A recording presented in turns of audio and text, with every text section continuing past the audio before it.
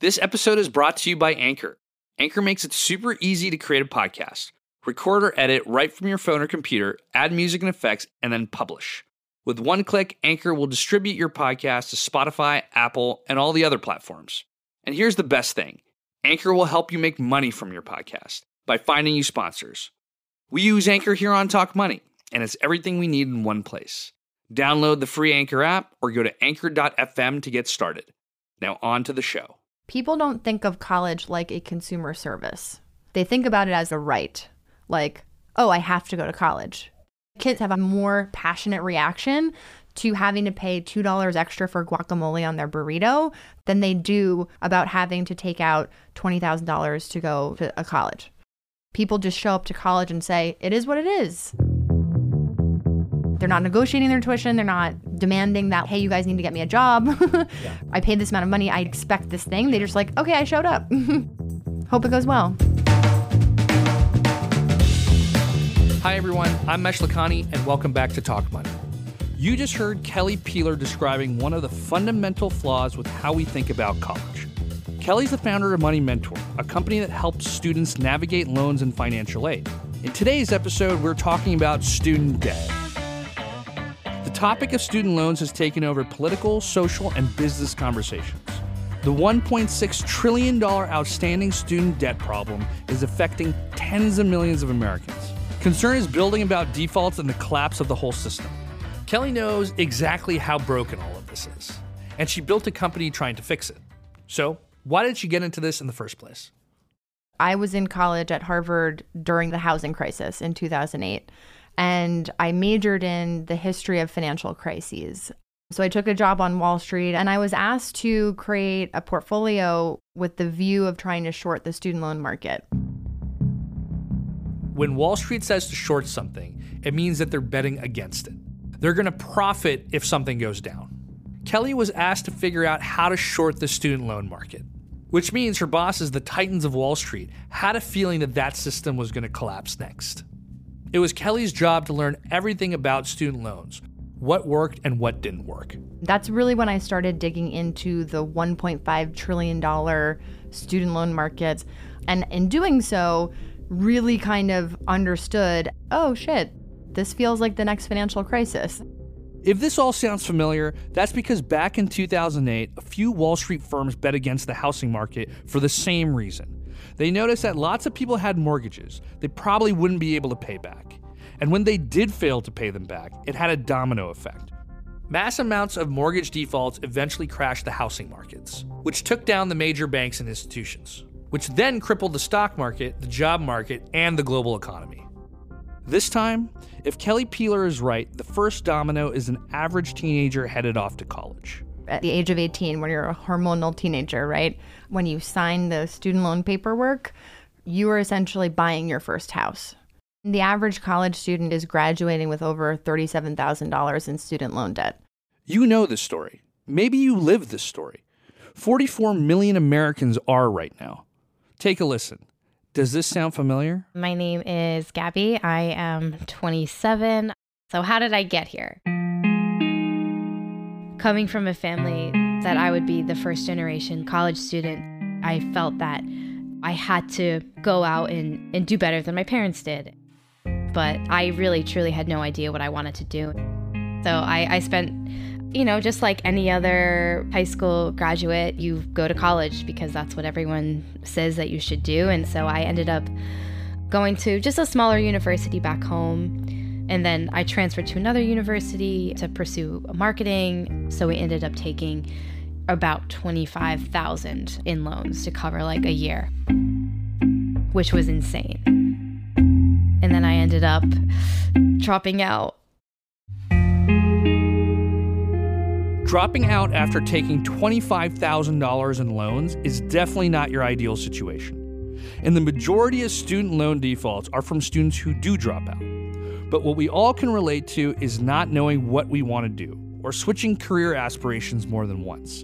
I know I switched my major 3 or 4 times in college. I had no idea what I wanted to do either. Millions of Americans share this story. And it's not because millions of Americans are bad with money. It's a systemic problem. And Kelly Peeler wants us to question the system. A lot of times we see parents and students not really sitting down and like actually evaluating. They're just like, yes, this college, my dream school, I have to go there. And then they try to like figure out a way to reverse engineer how to make it work. And most of the time it doesn't work. So how did we get here? To the point where people feel like they have to go to any school they want, no matter what the cost. We'll hear more from Kelly later in the episode, including some of her solutions to the student debt problems. But first, let's do a bit of history. Let's go back about 80 years ago to the 1940s. The first thing you need to realize is that people didn't go to college. Going to college was pretty rare. Joel Best teaches sociology at the University of Delaware, and he co-wrote a book called The Student Loan Mess: How Good Intentions Create a $1 trillion Problem. Joel says before World War II, there was this sense that the people who got to go to college were, for the most part, kind of privileged. There were a lot of jokes about, you can always tell a Harvard man, you just can't tell him much. College was seen as something that would have been nice, but was probably out of reach. Joel says at the time, some 5% of white males went to college, and even less for minorities and women. After the war is when things start to change. The country is in a good economic state, and there's the feeling that more people need to go to college. So the idea that you're going to spend money to send your kid to college really begins to capture a larger share of the population. There's a lot of optimism about this. The GI Bill is introduced to help veterans of World War II go to college. That sends about 500,000 students to school who wouldn't have gone before, which is a lot, though not an insane amount. But in the late 1950s, everything changes, overnight. The day Soviet scientists jauntily drop-kicked the first Sputnik around the world, the average American was shocked, bewildered, and resentful. But the men who cope with... When Sputnik was launched in 1957, there's this tremendous panic. People are really shocked. And there's this kind of national crisis. What's wrong? How have the Russians managed to beat us into space? Here's one answer. Sputnik is a product of higher education, of instructors who teach much of the physics and mathematics in high school that we teach in college. The argument is we must not be training scientists and engineers the way that we should. Not long after Sputnik's launch, President Eisenhower addresses the nation. His message? We need science. In the 10 years ahead, they say we need them by thousands more than we're now presently planning to have. And so you get this, listen to the name, National Defense Education Act of 1958. It's very much aimed at supporting education for purposes of national defense. And one small part of that is a federal student loan program that is targeted for people who are going to major in science, mathematics, engineering, and foreign languages. The space race brings about a whole new level of college enrollment, which in turn makes college more attractive to all Americans. Graduate from college with the right degree and get a job.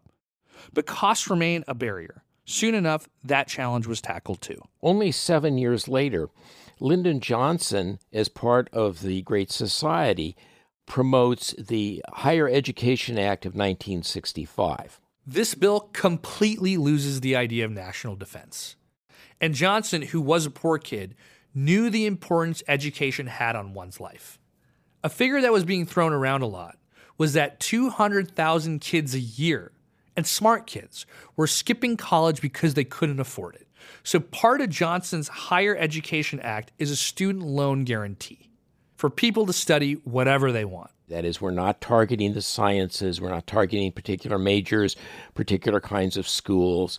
Any student can take advantage of this. And Johnson, who's very concerned about this, gives a speech. He goes back to his old school in San Marcos, Texas, and signs the bill there and says, from now on, a high school senior anywhere in this great land of ours can apply to any college or any university in any of the 50 states and not be turned away because his family is poor.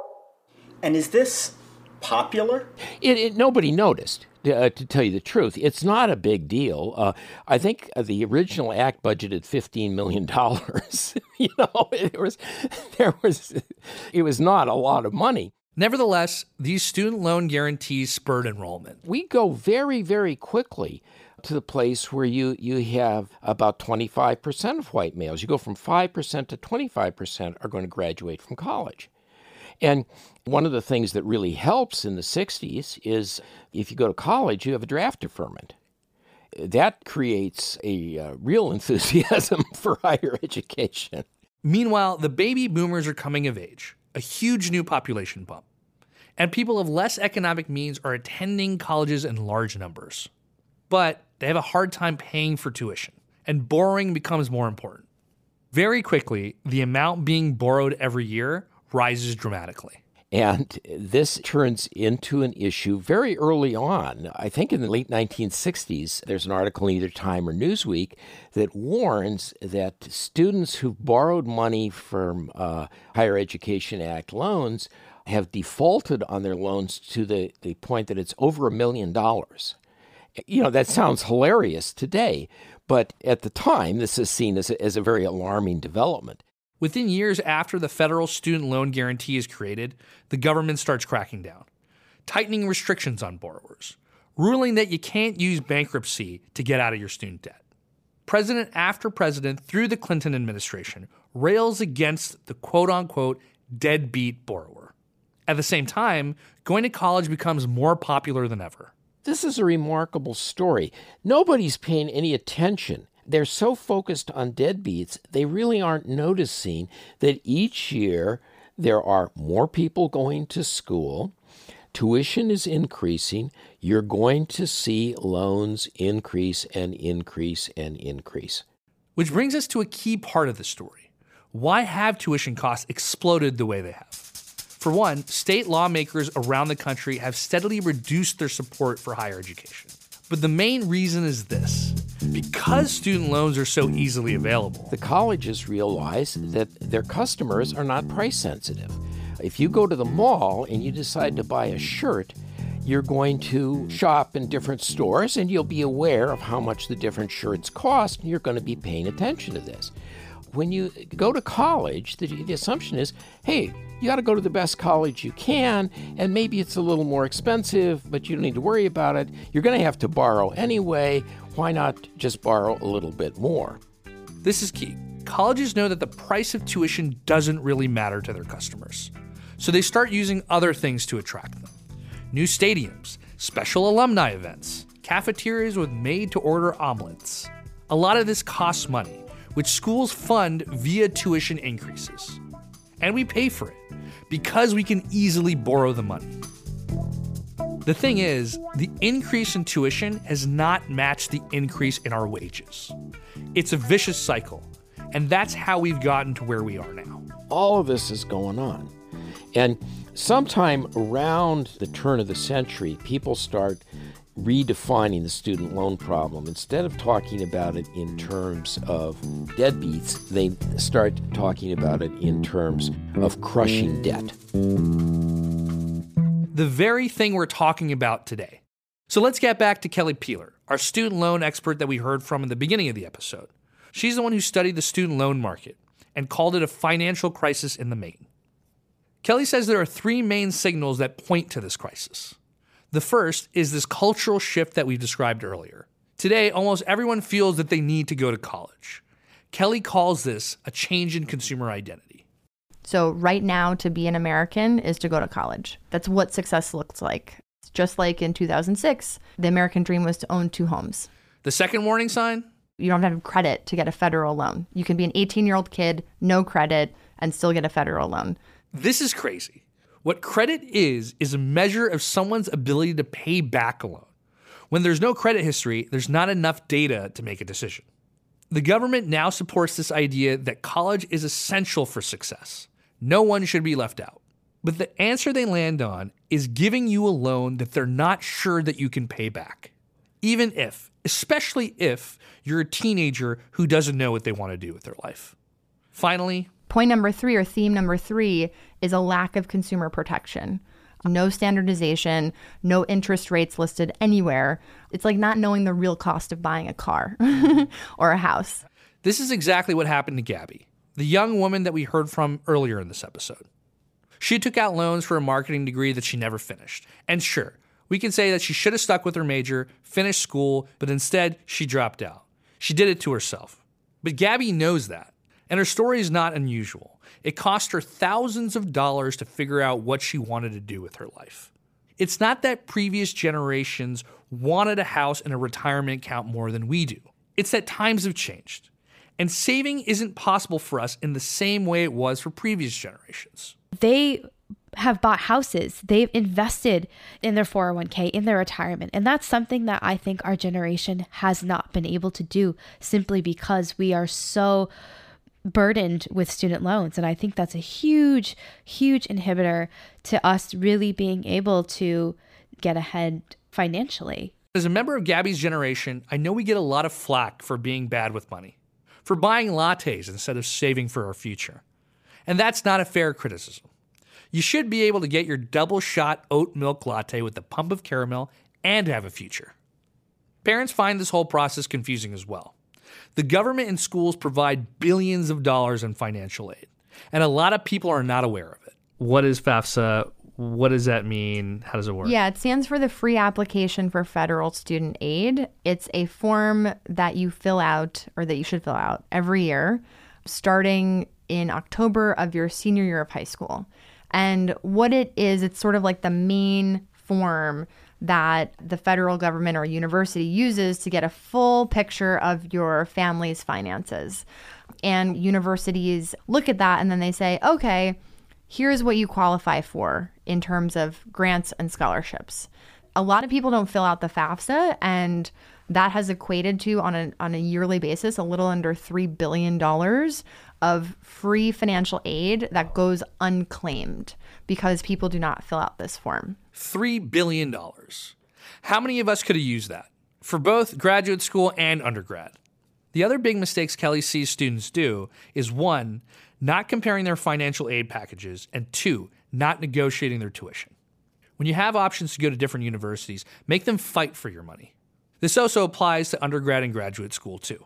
A lot of people don't know that you can do this. You can go to a financial aid office and appeal the financial aid package, and you can say basically like, hey, give me more money. And sometimes it works, sometimes it doesn't. Sometimes you can get into a better tier university and tell the lower tier university like, hey, I got into Penn. Can you give me more money so I don't go to Penn? And they'll be like, sure. Or if you're like family, if like your dad gets in a huge car accident and loses his job, you could go back to the financial aid office and say, hey, this whole thing happened and that changes my family's financial picture. Can I get more money? And sometimes they say yes. Our student Gabby would have benefited from all these points if she was aware of them, but she wasn't. Though eventually she did learn. Even though Gabby dropped out and changed her career path, she recently graduated from the Culinary Institute of America. And she paid almost nothing for it. She took advantage of scholarships and financial aid packages. She didn't make the same mistake twice. Yes, I have my bachelor's finally, but it was a long, really difficult, hard-fought road to get to where I am. And would I change some of it? No, but then are there parts I would change? Absolutely. The part that I would change would be going to school so early on and taking out all of that money that I really didn't fully understand the magnitude of it when I was so young. For those of you that are overwhelmed with the amount of student debt that you have, the solution is really to tackle it full force. Look your loans straight in the face and let them know you're coming for them. Get organized about it. Don't put blinders on. And for those out there who've bettered their credit and increased their income, you can possibly refinance your loans, which means that you basically get your loans at a cheaper interest rate. Or you can consolidate your loans, which you take all of them and put them in one place. See what your options are. Take a look at Kelly's parent company, Common Bond. They do refinancing, consolidating, and they have great educational material. And speaking of looking your loans right in the face and taking them on, let's hear one more story of a guy who did exactly that. My name's Charlie, and coming out of high school, I had no idea what I wanted to do. Does this sound familiar? I'm from kind of a rural area and grew up with a bunch of kind of lesser educated fellows, let's just say that. Basically, we live in the same town our whole life and work at the local factory. But my mother forced me to look at some of these schools.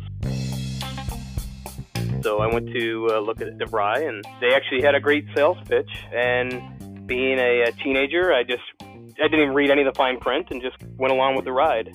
Charlie and his wife accumulated a large amount of student debt.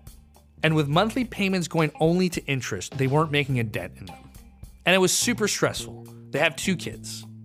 So Charlie had to make a massive decision. I had $112,000 in this mutual fund.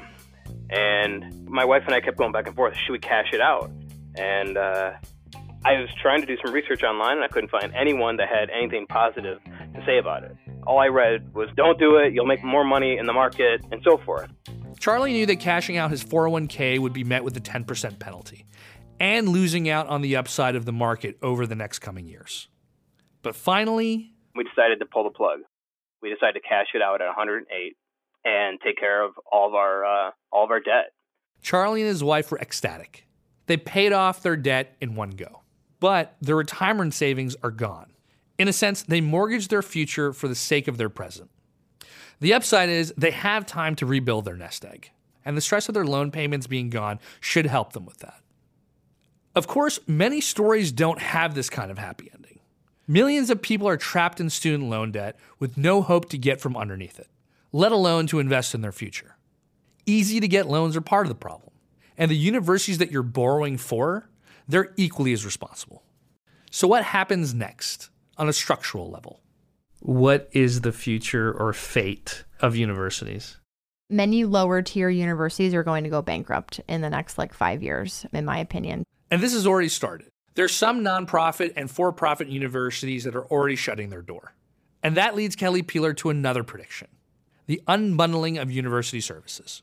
Think of a college like Time Warner Cable, where you really just want Wi-Fi, but they try to sell you on a landline phone, TV stuff, and you have to buy all of those things packaged together to just get the Wi-Fi that you wanted. That's kind of what a college is doing too. They're bundling services and charging you premium for it.